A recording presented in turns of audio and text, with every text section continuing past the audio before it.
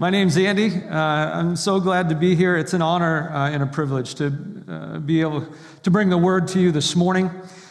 How many people know that sometimes when you get encouragement, like almost right is not right?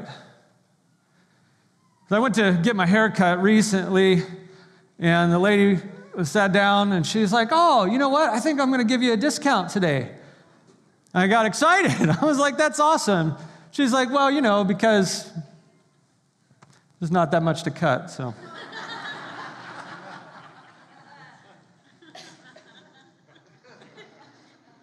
I love discounts. The discount.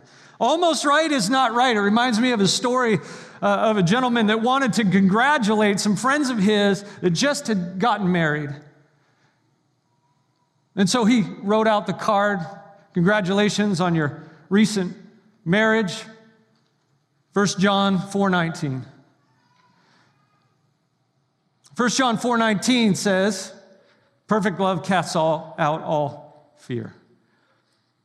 But actually what he wrote was not "Congratulations on your wedding, your marriage." 1 John 4:19, he said, "Congratulations on your marriage," John 4:19. 1 John 4:19, perfect love casts out all fear. John 4:19, you have had 5 husbands, and the man you are now with is not your husband.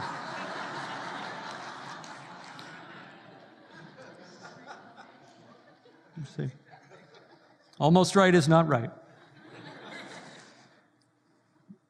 In this journey, what we're calling the race, we're studying from Hebrews chapter 12. If you have a Bible, you want to turn there. If you have a Bible app, you can go there, scroll there. Life is a race. A while back, I got to be a part of this thing called Faster Pastor. Faster Pastor is a race where they put a bunch of pastors that don't know anything about racing, and they put them in cars, and they make them race. It's hysterical and slow. They put them in cars, and they make them go around, and the only reason somebody would go to a Faster Pastor race is the same reason why they go to their kids' soccer game, because they love their kids. Not because the action is amazing. And so we raced around. They gave us these cars. They were very small. They were very slow. And we drove around the inside of the track. But I was pumped. And at the time, I was doing church in a bar. And it was ironic that the only car left for me to drive was a yellow Cavalier, automatic. No other pastor got anything written on the side of their car except me that said Twisted Tea. I got the only alcoholic drink car. I was like, that's so ironic. And we raced, and I was started in the back, and it was an automatic. Everybody else had standard shifts, which everybody knows is way better in a race.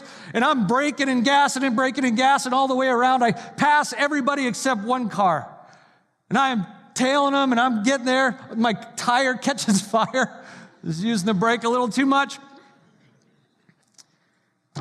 Joel Schreiber beat me. I was thinking, kids. So, life is a race.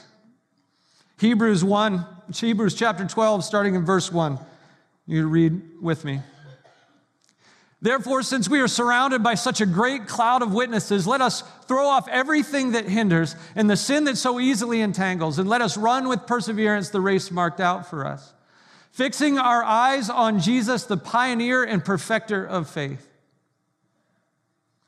For the joy set before him endured the cross, scorning its shame, and sat down at the right hand of the throne of God. Consider him who endured such opposition from sinners, so that we will not grow weary and lose heart."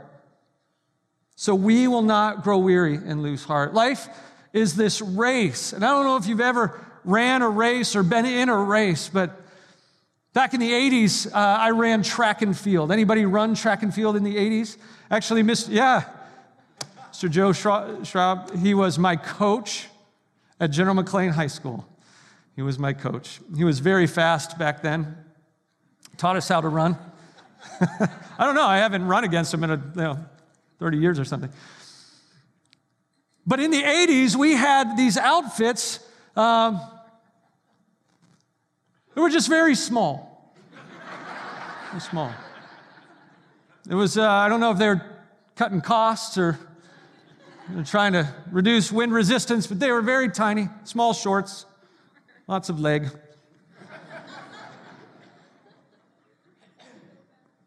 And we ran with everything that's in us. We ran. If you've ever run track, the image that we get from this particular verse is not an image of an 80s runner, but an image of a Greek athlete. And what the author has in mind is not somebody running track that we think of, but in the Greek culture, they actually ran with a lot less clothing than we did in the 80s. They were naked. I don't know if you caught that. That's what they ran naked. That's what they did. And so this verse is the contrast and the imagery. Throw off everything that hinders and the sin that so easily entangles, and let us run with perseverance the race marked out for us. And so often when we're in this race, when we're running and living and striving for God, with our eyes fixed on Jesus, oftentimes we get loaded down with things. If you can imagine running a race or trying to run a race with a bunch of big rocks in your arms. And I believe that the author is trying to convince us to drop those rocks that hold us back and slow us down. It's not always even bad to run with rocks in your hands, but I tell you that it will slow you down. There are certain things that hinder us, but there is also sin that entangles us. And I believe one of the first rocks that we need to drop is holding on to our past. Are we holding on or are we letting go? Your past does not need to determine your future. Let's say that again. Your past doesn't need to determine your future. I went kayaking one time with my younger brother. He encouraged me to go. There's a small stream that goes behind Edinburgh University. It's called Big Conaty Creek. It's deceiving because it's not that big. It's actually quite small, except when it floods. And at flood stage, it's perfect for kayaking, right? It's always a good idea to kayak on a stream that's flooded.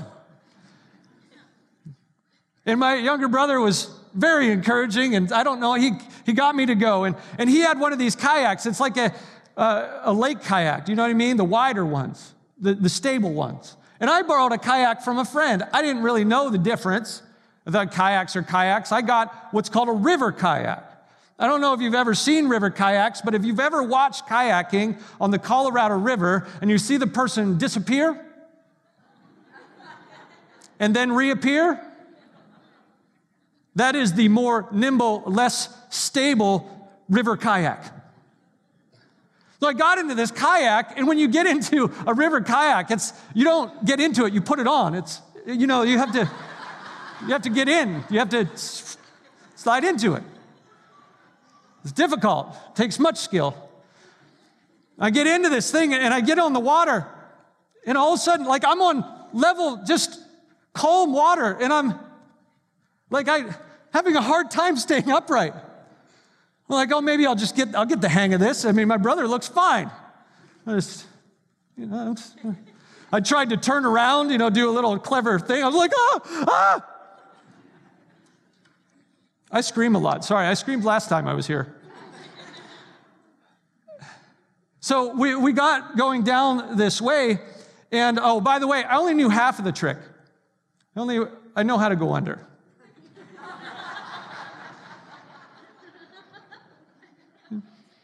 Part of the skill. I'm still learning. I get into some brush, and this is behind Edinburgh University, and the water's rushing down through this brush, and I get kind of stuck in this brush, and I do half my trick. And I'm upside down in this stream in October behind Edinburgh University, and the thought that comes to mind is, I'm going to die here. I'm going to die behind Edinburgh University. This is not how I wanted to go.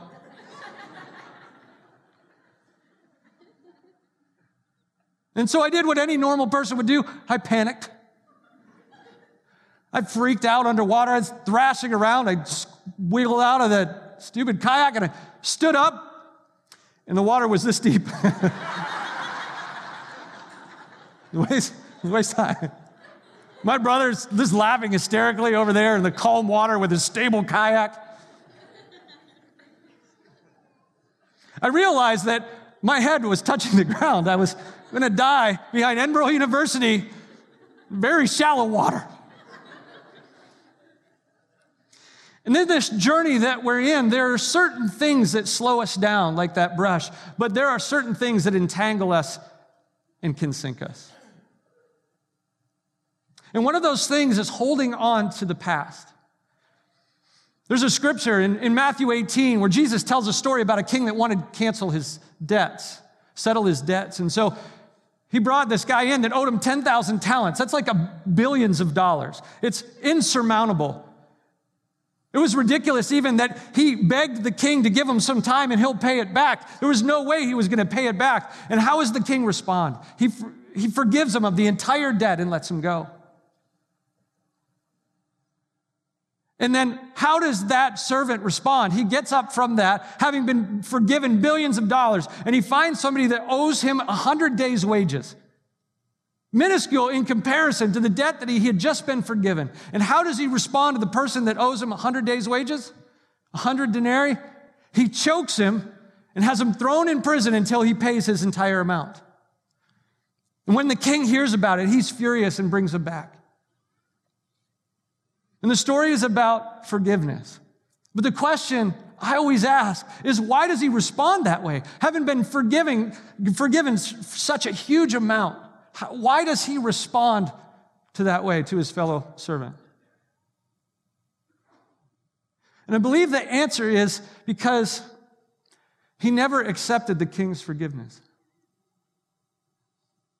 I believe that servant was still trying to pay the king back. And so often in our life, I believe that the things that hold us back is when we live in unforgiveness. They say unforgiveness is like drinking rat poison, expecting another person to die. When we hold on to unforgiveness, it holds us back. It keeps us from growing. It keeps us from living the life God intended us to live. And part of that process is first accepting that the king has canceled your debts. A debt that you could not pay. The king canceled your debt, all of it. You are set free, and so we are called as people to live in that freedom and to offer that same forgiveness to the people that have hurt us. And that's not easy. So oftentimes we live looking into the past. If you're driving your car and you continue to look into the rearview mirror, what will happen? You will go in the ditch. That's why the windshield is way bigger than the rearview mirror. We need to continue to look forward. We have to look forward. It's okay to glance in the past and learn from our past. But to the one that the Son sets free, you are free indeed. That if we ask, confess our sin, He is faithful and just to forgive us of all unrighteousness. Paul says, forgetting what is behind, straining towards what is ahead, I press on towards the goal. And that first rock needs to be our past, to let it drop, to forgive and move forward. The second is our present pain. So letting go of our past and dealing with our present pain. Are we medicating our pain or are we meditating? You can grow from it rather than just dealing with it. So what is the pain in your life that you're struggling with? Is it insecurity or is it fear, loneliness or anger or hurt? Oftentimes our modus operandi, I love that word because it just sounds awesome. What is our MO? How do we deal with it? How do you deal with your pain on a regular basis? Are you just medicating it somehow? Are you avoiding it, thinking it'll get better? Are you just drowning it in Netflix? What are we doing to medicate our pain, our struggle? Some people take more drastic measures in medicating it with drugs, alcohol, or pornography. But oftentimes, instead of dealing with our pain and taking a hard look at what it is and realizing that God has allowed certain things in our life to help us grow, we just try to avoid. If we can change our perspective on our pain, realizing that the suffering that we are facing will not go to waste in God's economy. That the difficulty and struggles that we've had does not go to waste in God's economy. He will use it for good. For those that love him and are called according to his purpose, he will use it for good. And it's so hard when we're in the middle of that to look at that. But if we can begin to change that heartache, God will not let it be wasted. He will use it for your growth. Romans says, suffering produces perseverance, perseverance, character, and character, hope. Character is when we start to get formed into God's image and after his likeness. When we begin to live and we see things as God sees it, we can begin to hope even in the most difficult times because we know that God is changing us and molding us. We know that he's got a better plan for us. We need to drop the past. We need to deal with the present. We need to stop passing blame. We need to stop passing blame. Are you accusing? Are you accepting? Brutal honesty helps us embrace reality.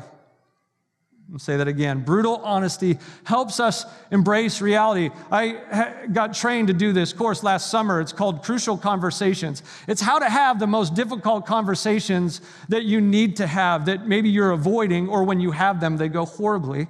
And the course is about dealing with that. And I went down to Philly, and just on the side, it was really interesting. Did you ever do Airbnb? Anybody do that? Anybody know what that is? If you know what Airbnb, help me out. Okay, all right. There's like 6. The Airbnb is like a bed and breakfast where you just go and sleep in somebody's house. You pay them to stay there. It's way cheaper usually than hotels, and consequently maybe a lot more risky. So why not do it in downtown Philadelphia? I'm just saying. So it was really interesting. I pay this money. It's an app, and then you make a phone call, you talk to the person, you get pictures of their place. They have a room there. And so I stayed with this Bulgarian woman in Philadelphia for a week. It was really fascinating. She had extra rooms. There was another doctor there. He was from Pakistan, but he was living in Canada, staying in Philadelphia for his residency. And they were going to have a going away party because it was his last day in Philadelphia. And so they decided to have a going away party. So the Bulgarian woman called her friend from Latvia to come celebrate with a doctor from Pakistan that was from Canada that was staying in Philadelphia. And we got into a cab with a guy from India, and we drove to a Chinese restaurant. I believe it was the most multicultural experience I've ever had. No point to that story. So when I was in Philadelphia, we learned how to do this seminar. And part of the seminar is asking yourself what you really want. When we get into conversations, our motives change and we start to argue. We want to win. And part of the process is asking yourself this question: what am I pretending not to notice about my role in the problem? What am I pretending not to notice about I heard groans. Yeah, we're groaning because we know that we're such bad self-monitors when it comes to our part to play in what has gone wrong in our own issues in our own life. If we can ask ourselves that question. See, if you are traveling someplace, you need to know where you are. Brutal honesty helps you find exactly what's real and where you're at. Remember back in the 80s not too long ago, before GBS, if you're driving down the highway, they had the little triangle when you drive, and then the map, you're going to New York City, and you are here. You know what I'm saying? You remember that? And asking yourself that question helps you find where you're located on the map. It helps you find reality, because if you think you're in Grove City, but you're actually in Pittsburgh, and you're trying to get to New York City, and you drive directly east, you will never get there. So in this journey, in this race that we're running, we have to know where we are. We have to be honest about our part and role that we played in the problems that exist in our life.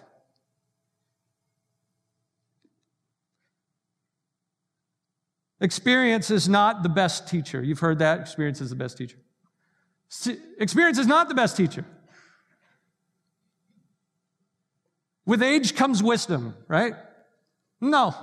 Sometimes age comes all by itself. I know lots of people that are old that haven't learned from their mistakes. It's evaluated experience in life. Socrates says that an unexamined life is not worth living. Listen, we've got to evaluate it honestly about our issues and problems. We have to be honest with ourselves. Evaluated experience is the best teacher, is how we gain wisdom. Number 4, the fourth thing that you have to drop are problem people. Problem people. Are you blindly following or intentionally surrounding yourself? John Maxwell would say that in the 11th law of the 21 laws of leadership, the 11th is the law of the inner circle. Those closest to you determine the level of your success. And it's not that we can only have believers around us because we live in this world and we're not even supposed to just surround ourselves with believers. But who's in your inner circle? Who are the people that are speaking into your life? Do you trust them? Are they the kind of people that you want to be like? I believe there's some characteristics. One, I believe they have to be a Christ follower.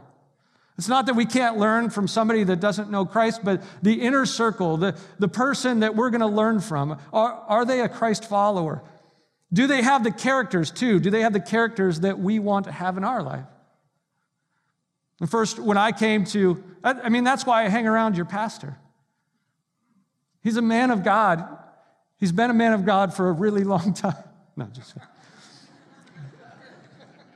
But he knows how to follow Jesus.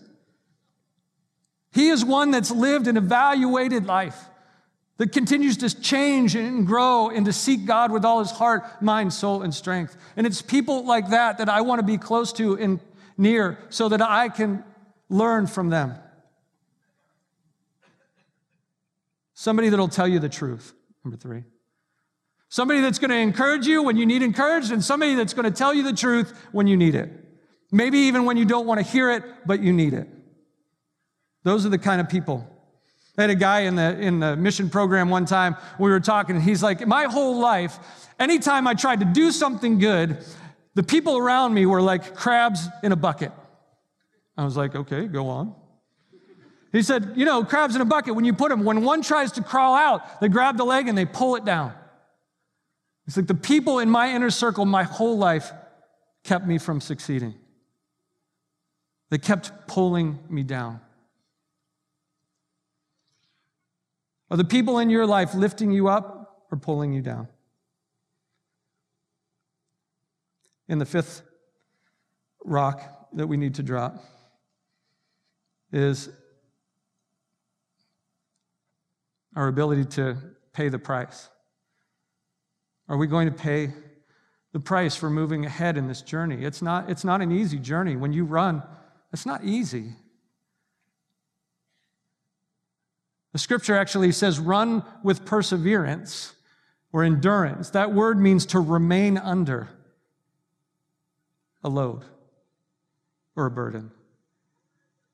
That we run with patient endurance, but we run sometimes carrying this load. And God's not going to give you something that you can't handle, but sometimes it's going to be really difficult moving forward. Our ability to change and to grow is oftentimes stifled by our fear of change, our fear of doing something different, our fear of paying the price to let go of something. There's always a trade-off. There's always a trade-off in life. If we want to achieve the next level, we have to trade off something that we have here. Within the past year, I realized that there were a couple of priorities that I really wanted to make happen in my life. One of them was just in the mornings, turning my day over to God and reading scripture and reading devotional and praying, journaling, and working out. And let me just tell you, I hate working out in the morning. I hate it. I hate it.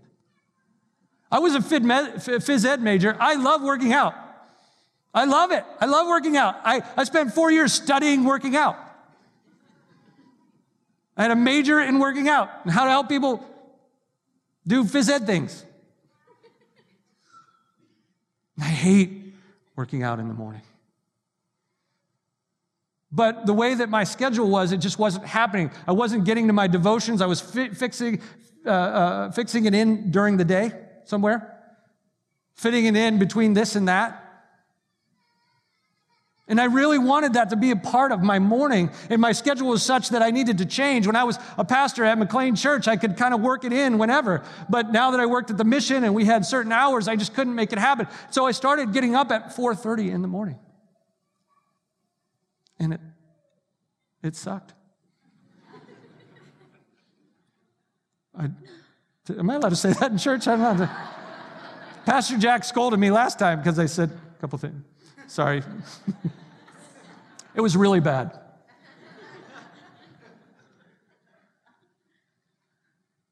But God has done amazing things in my life. What are your priorities? What are the things that you really want to be about? What are the things that are going to really help you become all that you need to be in your relationship with God?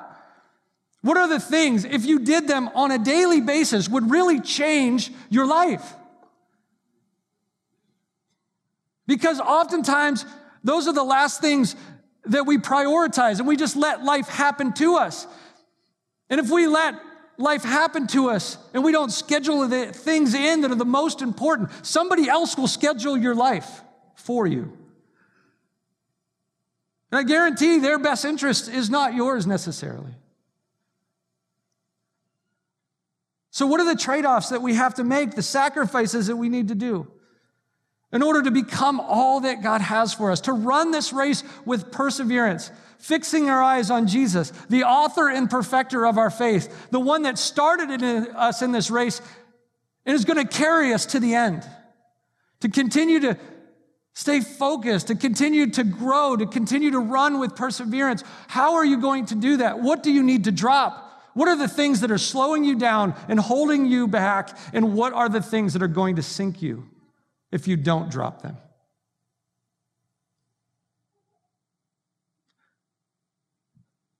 Let go of the past. Who do you need to forgive? What about your present pain? How do you need to change your perspective? How do we need to stop passing blame and take responsibility?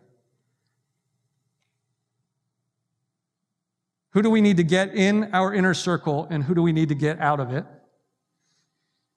And what do we need to do? What sacrifice do we need to make to take the next step forward in our relationship with God? Because that scripture says, do not grow weary and lose heart. Why? Consider him who endured such opposition from sinful men. Consider him who endured such opposition from sinful men. Because of the joy set before him, he endured the cross. The joy set before him was that relationship with us, to see us become all that he intended us to be when he created us. The joy set before him was to reestablish the broken relationship. Because of our sin, he took the sin penalty on himself at the cross so that that gap could be closed, so that we could have relationship with him, so that we can begin, that he authored this new race that we've stepped into. So now run with perseverance, because he who is sacrificed has gone before us to give us the opportunity to run a race that we could never run on our own. But because of what he's done, at the end of our life, we will cross that finish line, straining towards what is ahead, Paul says, and fall into his arms, having done everything that he's asked us to do, and hear the words, well done, good and faithful servant. Let's pray. Jesus, you are an awesome God. We love you. We confess that this race is a struggle and that we can't do it alone. And God, that we have been holding on to things that have slowed us down or tangled us up. And pray if you're here today and you want to begin to drop some of those hindrances or the sin that has entangled you, in this moment, turn it over to God. Give it to Him. Drop it at His feet.